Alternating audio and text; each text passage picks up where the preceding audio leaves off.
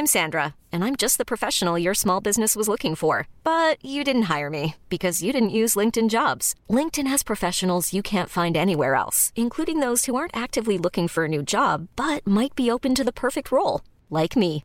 In a given month, over 70% of LinkedIn users don't visit other leading job sites. So if you're not looking on LinkedIn, you'll miss out on great candidates like Sandra. Start hiring professionals like a professional. Post your free job on linkedin.com/achieve today. Selling a little or a lot?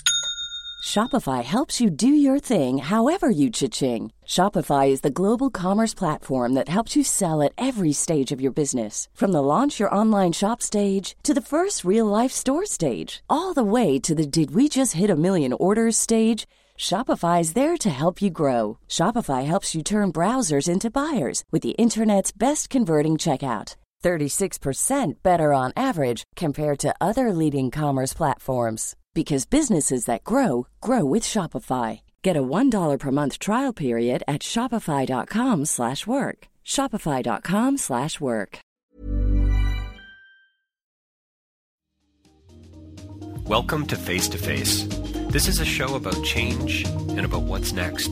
It's a show that wants to ask questions, peel back the layers of our average everyday experience, and go beyond scratching the surface. We interview amazing people with incredible ideas and stories who have done wild, weird, and wonderful things. Remember that imagination shared creates collaboration, and collaboration creates community, and community inspires social change. I'm David Peck, and this is Face to Face.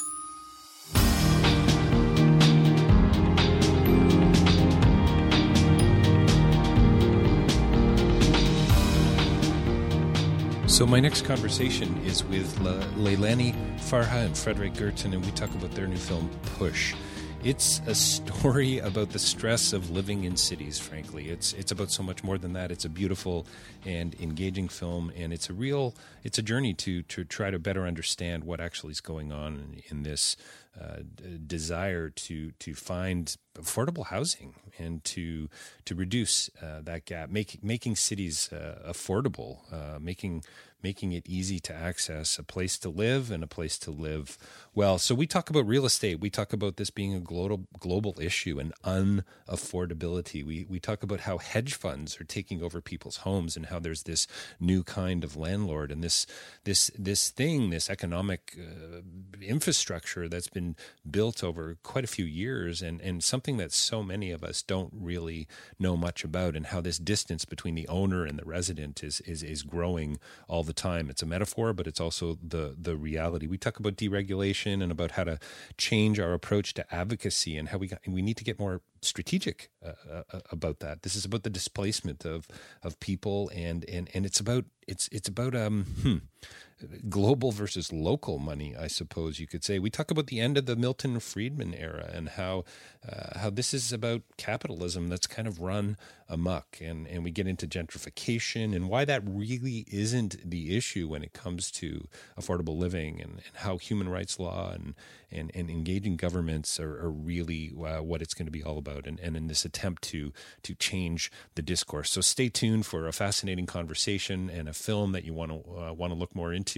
You can find out about it, pushthefilm.com for sure. That's the name of the film, Push, and coming right up, this conversation. So stay tuned. Don't forget davidpecklive.com for more information about my writing and speaking. Order a copy of Real Change is Incremental. I'd appreciate it. And if you can support the work we're doing here at Face to Face, that would be brilliant. You can do that financially through patreon.com and pledge as little as $1 a month. We would appreciate it for sure. And if you can't do that, please do leave a comment on iTunes or Spotify or something along those lines. Share us with your friends. Sign up for the newsletter. Consider advertising on Face to Face. That would also be something you could do to support the work we're doing here. And don't forget so many more other interviews on face2facelive.ca. And I also appear on rabble.ca, another platform that has journalists and bloggers and podcasters that you're going to want to dig into. Don't forget rabble.ca. That's news for the rest of us. And of course, coming right up, Frederick Gertten and Leilani Farha talking about their new film, Push. Well, welcome to Face. We're joined by two very special guests here with us today. in town for Hot Docs Documentary Film Festival here in Toronto. With us today, Fredrik Gertten and Leilani Farha, here to talk about their new film, Push. Thank you both for joining me today on Face to Face. Thanks.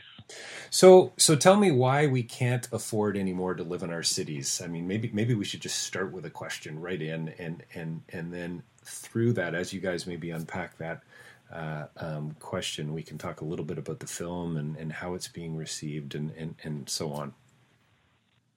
Well, that was my question when I started to make the film, because I was, I'm a documentary filmmaker. I travel the world with my films, and I meet a lot of audience, and suddenly I heard stories from all over the world about people, about the stress of living in cities, the stress of prices going up everywhere. So the film for me is almost like a quest to understand that question. So the whole film is actually, that's what we try to, and when I contacted Leilani Farha, who has this amazing job as a UN Special Rapporteur on adequate housing, I found a person who also had this kind of global perspective and the global quest to understand this issue. So actually, we've been spending 2 years with this question, and it's not something you see it, but why is it? I mean, very early on, we understood it's not gentrification. Gentrification is like a very sloppy thing that everybody's throwing around, and I meet people with guilty face. I'm a gentrifier. It's not about that. It's something much stronger, a totally different energy coming into our cities. That's what so that's a part of the film. Yeah, and what Fredrik said is so right. There's nothing organic about what's happening right now that's creating this unaffordability. It is some really big financial actors with a business model that they are implementing in cities, and it is having this tremendous and disastrous effect for people who are just struggling to stay in their homes.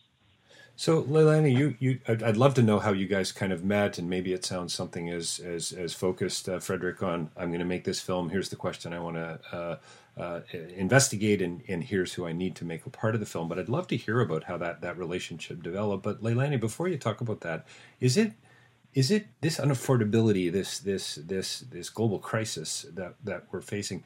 Is it intentional? Is it coming out of capitalism in a sense? Joseph Stiglitz, I think, calls it illegal capitalism, or later on in the film. But yeah, is it something by design? Does that make sense, that question? Yeah, it does make sense. And I think it is by design that residential real estate has become the go-to investment asset. Right. That is by design. I think it is about capitalism, but I think it's about capitalism run amok. It's an unregulated capitalism. It's an unregulated industry. It is an unregulated business, and it just happens that where this business has gone is it's attached itself to a very lucrative thing, which is this alternative asset class called residential real estate. So in that way, it is quite purposeful. Now, if tomorrow, for some strange and bizarre reason, there was no more profits to be wrung out of residential real estate, these guys, and they're mostly guys, would move on and park their money elsewhere. Right. They would find something else. I think they will move on. When I've been watching these hedge funds taking over housing, poor people's homes, basically, you can see the value of these companies. They only buy a hedge fund watching an area in a town where they want to buy, the prices go up. The value of the company goes up because the market knows that they will make money out of this. So So if the city owns the houses, the value is something totally different. But if the new owner is a hedge fund, boom, the price of the buildings goes up. So it's something about who owns it also. The value has a relation to these kind of new owners. And I would say, and that's something I've been taking out of these years of working with the film, is that it is a new kind of landlord. It's a landlord on speed. It's like, it's something we haven't seen before. And Blackstone, which now happen to be a hedge fund, and they are the biggest landlord in the U.S., in Spain, in Ireland, and other countries. They're growing everywhere. They didn't own an apartment building until 2011. So it's like they were doing other stuff before, So it's and there are many others like them that entered, after the financial crisis. So it's Fredrik. I think. Fredrik, it's interesting when you say there, as you were almost uttering the phrase "new kind of landlord," I was kind of going there myself. That's not I love that phrase, by the way. So it's almost like a landlord without a moral conscience. Is that fair? That's of course fair, but it's not about moral. It's not about moral because in history we've had a lot of slumlords. There's a lot of landlords without moral. That's not a new thing. There have always been good or bad landlords, and so it's not about that. It's about the scale of it and the energy into it. Because as a traditional landlord would grow organically with his business, but these guys, they can grow because it's not their money. They open up the financial product, the security, and then it's like money just floats in from all over the world. So it's pension funds, it can be criminal money, it can be anything, and that money goes straight into our cities. And and Professor Stiglitz says it quite well in the film. That's the distance between the tenant and the owner of his home has never been larger. And the owner of your home has no idea about you, or they don't even know where their assets are, So the editor of this film, Eric, we were sitting at the edit room and we started to talk about the pension funds. And because that's, of course, the pension funds has a lot of money. Half of the money on the world's global stock markets are pension money. So there's, of course, everybody who has this kind of hedge funds, they want to attract pension funds. But Eric then looked into his own, and he found out that he was also owning Blackstone shares. So maybe I also am a Blackstone owner. Maybe I also own a home somewhere on the planet, or many homes, or a part of many homes. So this is the new thing, and I think that's the ambition of the film is not to tell people how things are. It's like it invites you all into this kind of journey into understanding and into getting ourselves a new language about on what's going on, because the language about housing has been controlled by the construction companies, by the big landlords, by their think tanks, their academics. So it's I think if you want to change something, it's also about shifting the language. And changing. I hope the film can be a part of that. Oh, absolutely, and I think it is. And I mean, it's about the conversation, and it's about the questions, and it's about the question that you started with. As you said earlier on about what you started with when you wanted to dive into this film. Leilani, I think you say at one point that a third of of deaths around the world are related to poverty and inadequate housing, I believe was the phrase. It might have been at a roundtable or at a conference that you're at in the film. And by the way, congratulations to both of you. The film is terrific. It's the kind of film that everyone needs to see. And before you dive in there, Leilani, how did it go? So it was you premiere last night at Hot Docs. How was the Q&A?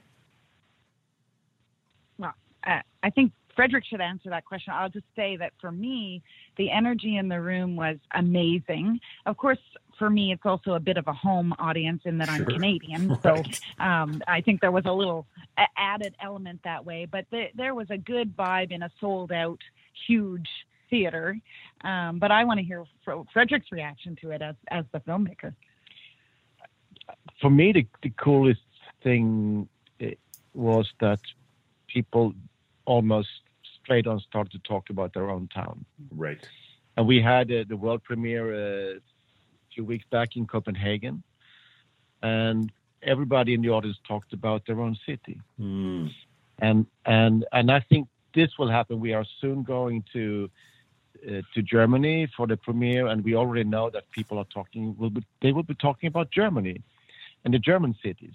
And then we go to Spain, and then so this film is now, we already know that it's going to many countries, both for broadcast and for theaters, and I now know, I could get that feeling yesterday. Yes, people will start, they don't need to talk to me or to Leilani. They can talk to each other and to their own politicians. Nice. I think that's cool. And of course, then you will also be part of this, to define what is going on. And what is the language? Because if we can win the language, we can also, it will be easier to create change. Because the more money you have, the more money you invest into lobbying, into think tanks, and that's why they are controlling the public agenda in many ways. So if you want to push back, which we think push back is a good hashtag for this campaign. If you want to push back, you also have to take over the language. And so, and then, because there are, progressive politicians or politicians in many cities feel the stress, and they have to do something. They are a bit lost because politics have lost a lot of influence over the last 40 years. I mean, we know that the answer has been that the tagline from the lobby has been deregulation, deregulation, deregulation. You can still hear them talk about it's government deregulations problem that creates the housing crisis. So so we also need to fight their talking points. I think too, this idea that the film is provoking conversations about the cities where the film is screening. What's so cool to me is I think what will happen is people will see the film, and then many of them will be renters themselves. They will look into who is actually owning their building. They will see that it's no longer a mom and pop kind of landlord, nor is it even a small business. They're going to see that it is these multi-billion-dollar asset management firms. They will realize then that that's part of the problems they're experiencing, that it's related to this huge landlord, and they will then know that this can't be fought just by doing small little actions, that they're going to have to up their game. And for me, that's really exciting, because even the advocates around in different cities that I go, in many, not all, but in some cities, and I would say this is very true in Canada, they're advocating a little bit, they're behind the times. They haven't quite caught up with these guys and what's happening with these financial actors. They haven't changed their advocacy strategy to match what we're up against here.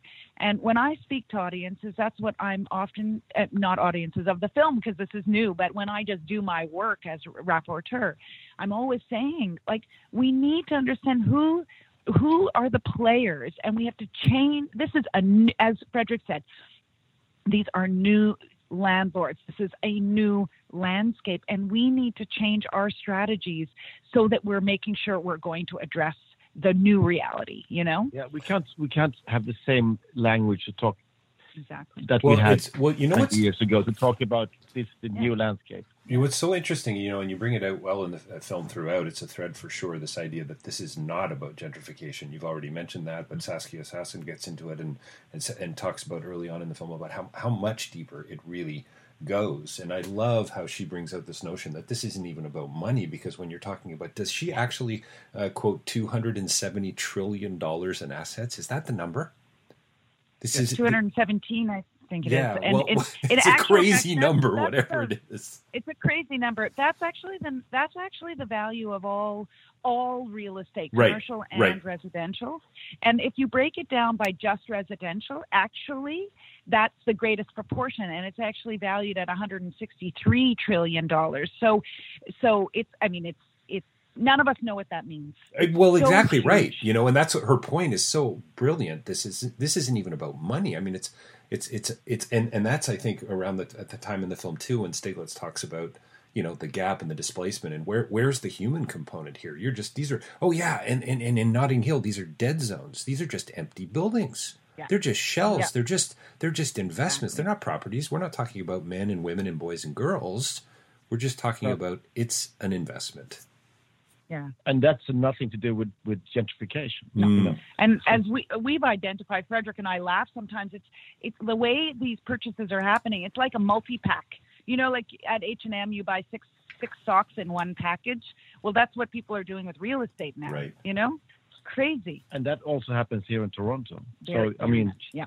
So people, Frederick, new condos coming up. Yeah. I so love the shot near the end of the film. To me, it could have been easily the poster, but there's a shot of somebody working in the garden, and I'm pretty sure it's the Toronto or part of Toronto's condominium-like skyline these days. Yeah. Yeah, and I'm not against building new houses. Sure. I think it's great with new houses. What I see here in Toronto, which I feel is a bit sad, is that the architecture is quite poor. It's not really good homes. No. It's very much a copy and paste architecture. So it's very speculative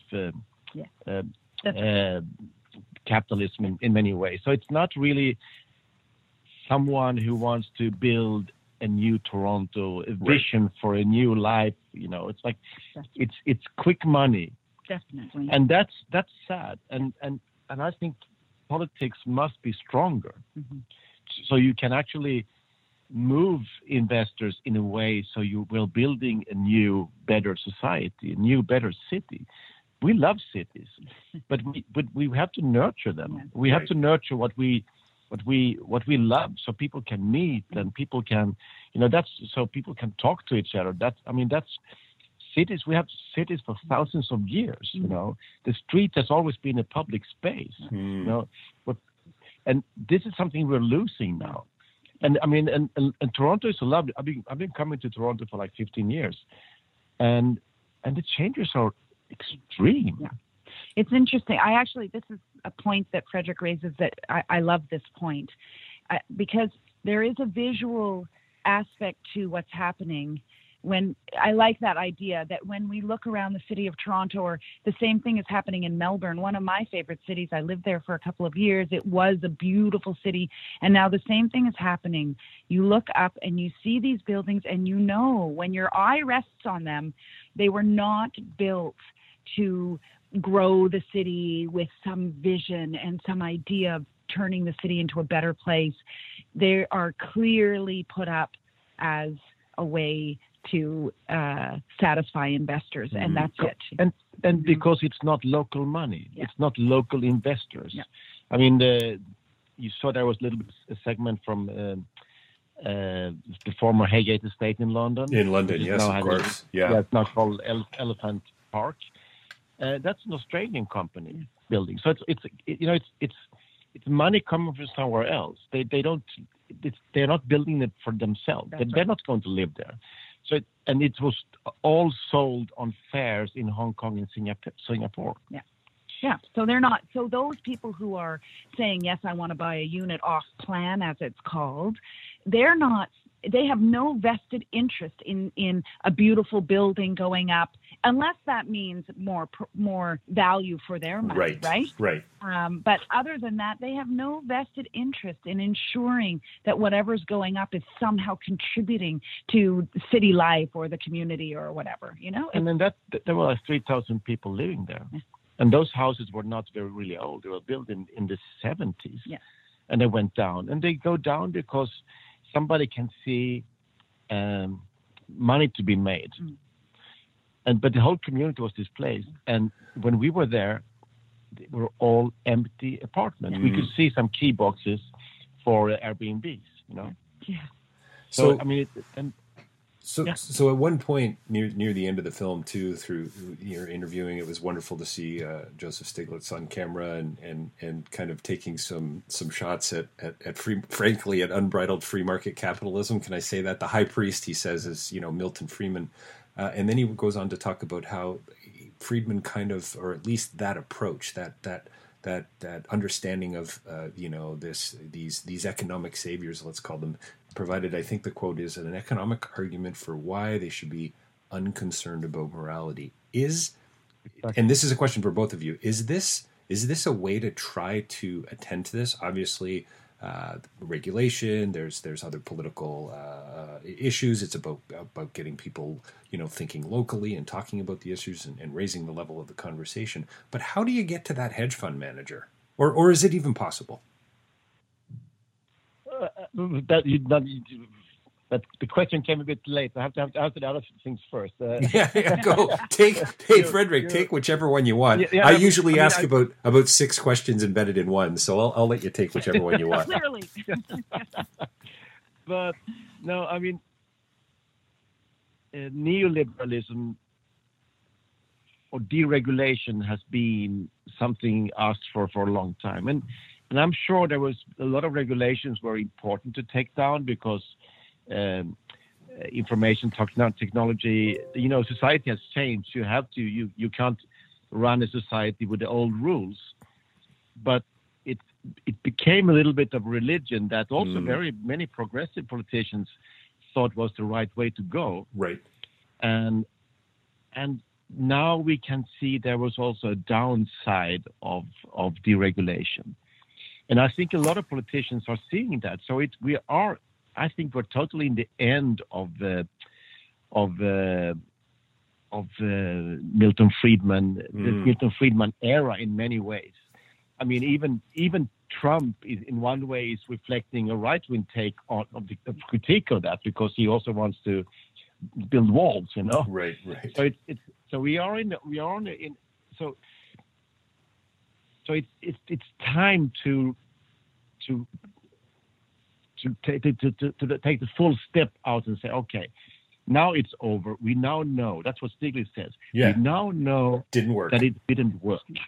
The theory was wrong. Yeah. So then it's time now to go. Okay, so what is now the post neoliberalism? What is the next step? I don't say build walls, big new. Maybe globalism is a good thing. The global economy. I mean, we have to find new ways. But I mean, and I think also Saskia points out the local economy. We have to defend the local economy. Right. And she says, why should I buy a cup of coffee from a multinational? Because then some part of the consumption capacity of the neighborhood works out. So we have to start to thinking how to build our cities for the citizens.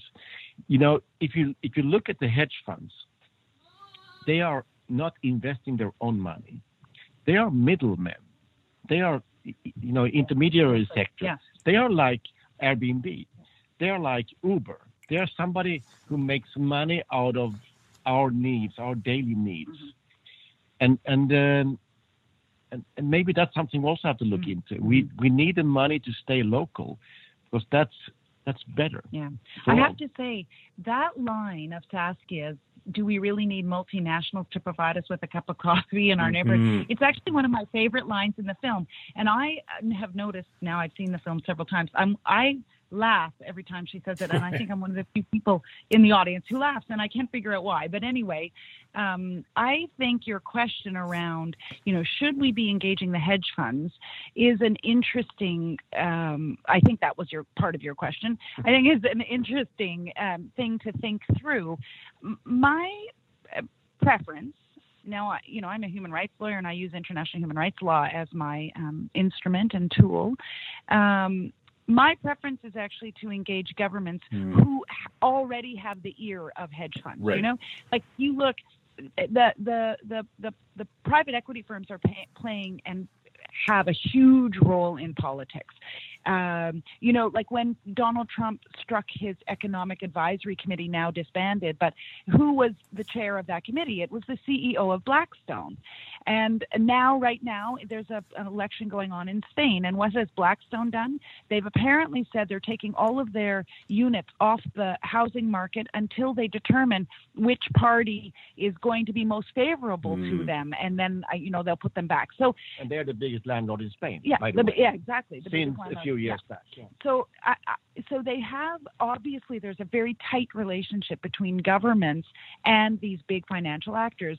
My preference, and in some ways it's easier in my position, is to sit down with government and get governments to understand what they are allowing to happen in their countries and the detrimental impact, and then get governments to bring the hedge funds to the table on this issue. I actually think that a lot of these hedge funds, private equity firms have no clue that housing is a human right, what that means, that there are government obligations in that regard. It is up to governments to assert that with the privates, right? Well, and isn't this what public engagement and advocacy and raising the level of the conversation is really all about, and why it's so important to be making films like this, having conversations like this, and so on? Yeah, exactly. And people on the ground are very far. The tenants, as Frederick said, and Stieglitz says, the tenants are very far removed from the hedge fund, but they're not so far removed from their local government. They're not so far removed even from their national government. And so, this has to be about a movement of people, really, right? This is where it has to come from. It has to come from the residents, the 40,000 who took to the streets in Berlin, the thousands that are taking to the streets in all over Spain, That's where it has to come from. Well, they will have a hard time having a direct conversation with a hedge fund, but they can have direct conversation with their democratically elected governments, I've got to focus on a clip that you left in the film, Frederick, where I believe, Leilani, you're presenting at the UN, and I think you make a kind of an offside. Well, just a quick remark. Didn't put a lot of it. Well, everybody's on their phones anyway, or something like that. And then we actually got to a series of shots of people on their phone. Very funny on one hand, kind of tragic on another. How do you deal with the apathy? How do you deal with the people who really don't want to be around the table, or who don't have ears to listen, if you know what I mean? I'm answering that. Don't get in there, Frederick. We had some fun in the editing room. Let's put it like that. There was some editorial license there. No, but I think that point. I think it's an important point that the film makes, even if it's an uncomfortable point for me. I actually don't think it's. Look, I don't actually have too many conversations with those who are apathetic. Right now, I'm really interested in talking to the people who care and who want to make change. And there are a lot of people out there who are so motivated, including governments. I have, over the last 5 years, noticed a big change in the discourse, and that's important. I have now heard governments take to the floor of the UN and say things like, housing is a human right, not a commodity. And I'm telling you, 5 years ago when I assumed the post, they were not using that language. It wasn't a mantra. It has become a bit of a mantra, actually, which is cool. And I'm not taking full credit for that. But what I think the film will do is it will give people a better understanding of why that sentence is so important. Why do we want to assert housing as a human right and not a commodity? Now we know, because Push tells us, So I'm not right now focused on the apathetic or the people who are on their cell phones while I'm trying to give a speech. I'm really much more interested in talking to the people who want to engage this. And, the Shift movement has 35 mayors on board, and they are, cities of some repute, Sure. right? Like we've got Berlin, Amsterdam, Mexico City, Seoul, Barcelona, Malmö. Copenhagen is thinking of coming on board. Geneva just came on board. Like New York, London, Paris, Montreal, blah blah blah. So that's amazing. And cool. you know what, Leilani, sadly we're going to have to wrap up here in a couple of minutes. And if I was there, I'd be looking at Jen right now. But anyway, can you tell me a little bit about as we wrap up here in the next couple of minutes, the movement itself? Because this is a reason for staying hopeful, for stepping in, and for not being, hypnotized by the cynics and the people who aren't listening. Yeah. Well, the shift came about because I realized quite quickly, coming into the post of rapporteur, that there was no way I could fulfill my mandate and address the issues raised in the film Push on my own. That the forces are huge, the actors are huge with huge amount of power, and there was no way a little rapporteur could really address this. And so that's how the shift was born, was the idea of creating a global movement to say, hey, there's a whole lot of us out here who, including city governments, including national human rights institutions, including NGOs, artists, architects, urbanists, et cetera, who view housing quite differently from these financial actors. So that was the impetus. And, with no resources, et cetera, the shift kind of just took off. I have good partners, and it's resonating with people. And so there is reason to have hope. And we can find out more about this, even if we haven't seen the film, on the website pushthefilm.com. Is there anywhere else, Leilani, we can go to dig a little bit deeper if we want to find out more about it? You should also you should try to follow Push the Film also on Twitter and Instagram, and also Leilani's account, Leilani Farah, because the cool thing now is that a lot of people around the planet is talking about these issues. And so I think there is a lot of development of ideas and experiences right now, and we try to monitor that and share them. So please follow those channels, because there will be a lot coming in right now over the coming years, I think, because this is happening now. The bad things are happening, but there's also a lot of good things happening. Yeah. So we will try to share some hope also. Well, I think you've certainly done that. Yeah. Sorry, Leilani, go ahead. I only wanted to say one last thing, which is, the human rights message is resonating, and I think it's resonating for a particular reason. The reason being is it actually provides us with a vision for housing and for cities. It says that everyone has the right to live somewhere with some security and with dignity. And it's a simple concept, but it's so powerful. I think it has currency, Absolutely. And also, and the idea also with the film is to say, this is not so complicated. Right. It is not so. It's not so hard to understand that something is wrong out there,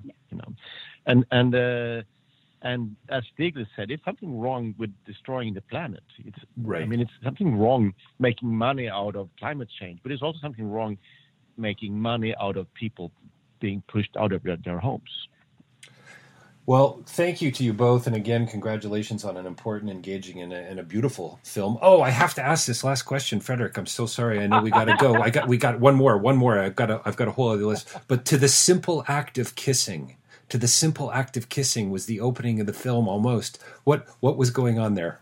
That was a really important, beautiful moment. I'm a romantic. There you go. I like kissing. You like kissing. Got it. Also, I also love people coming together. And, right. And in the film, I try to make. It's also for me a song to. The film is also a song to things we love about cities.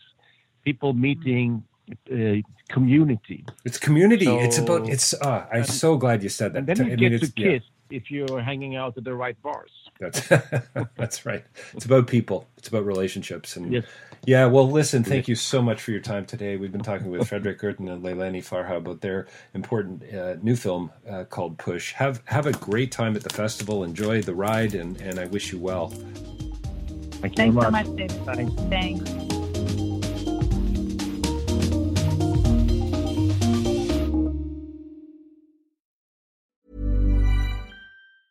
Planning for your next trip? Elevate your travel style with Quince. Quince has all the jet-setting essentials you'll want for your next getaway, like European linen, premium luggage options, buttery soft Italian leather bags, and so much more. And is all priced at 50 to 80% less than similar brands. Plus, Quince only works with factories that use safe and ethical manufacturing practices. Pack your bags with high-quality essentials you'll be wearing for vacations to come with Quince. Go to quince.com/pack for free shipping and 365-day returns. Hold up. What was that? Boring. No flavor. That was as bad as those leftovers you ate all week. Keke Palmer here. And it's time to say hello to something fresh and guilt-free. HelloFresh. Jazz up dinner with pecan-crusted chicken or garlic butter shrimp scampi. Now that's music to my mouth. HelloFresh. Let's get this dinner party started. Discover all the delicious possibilities at HelloFresh.com.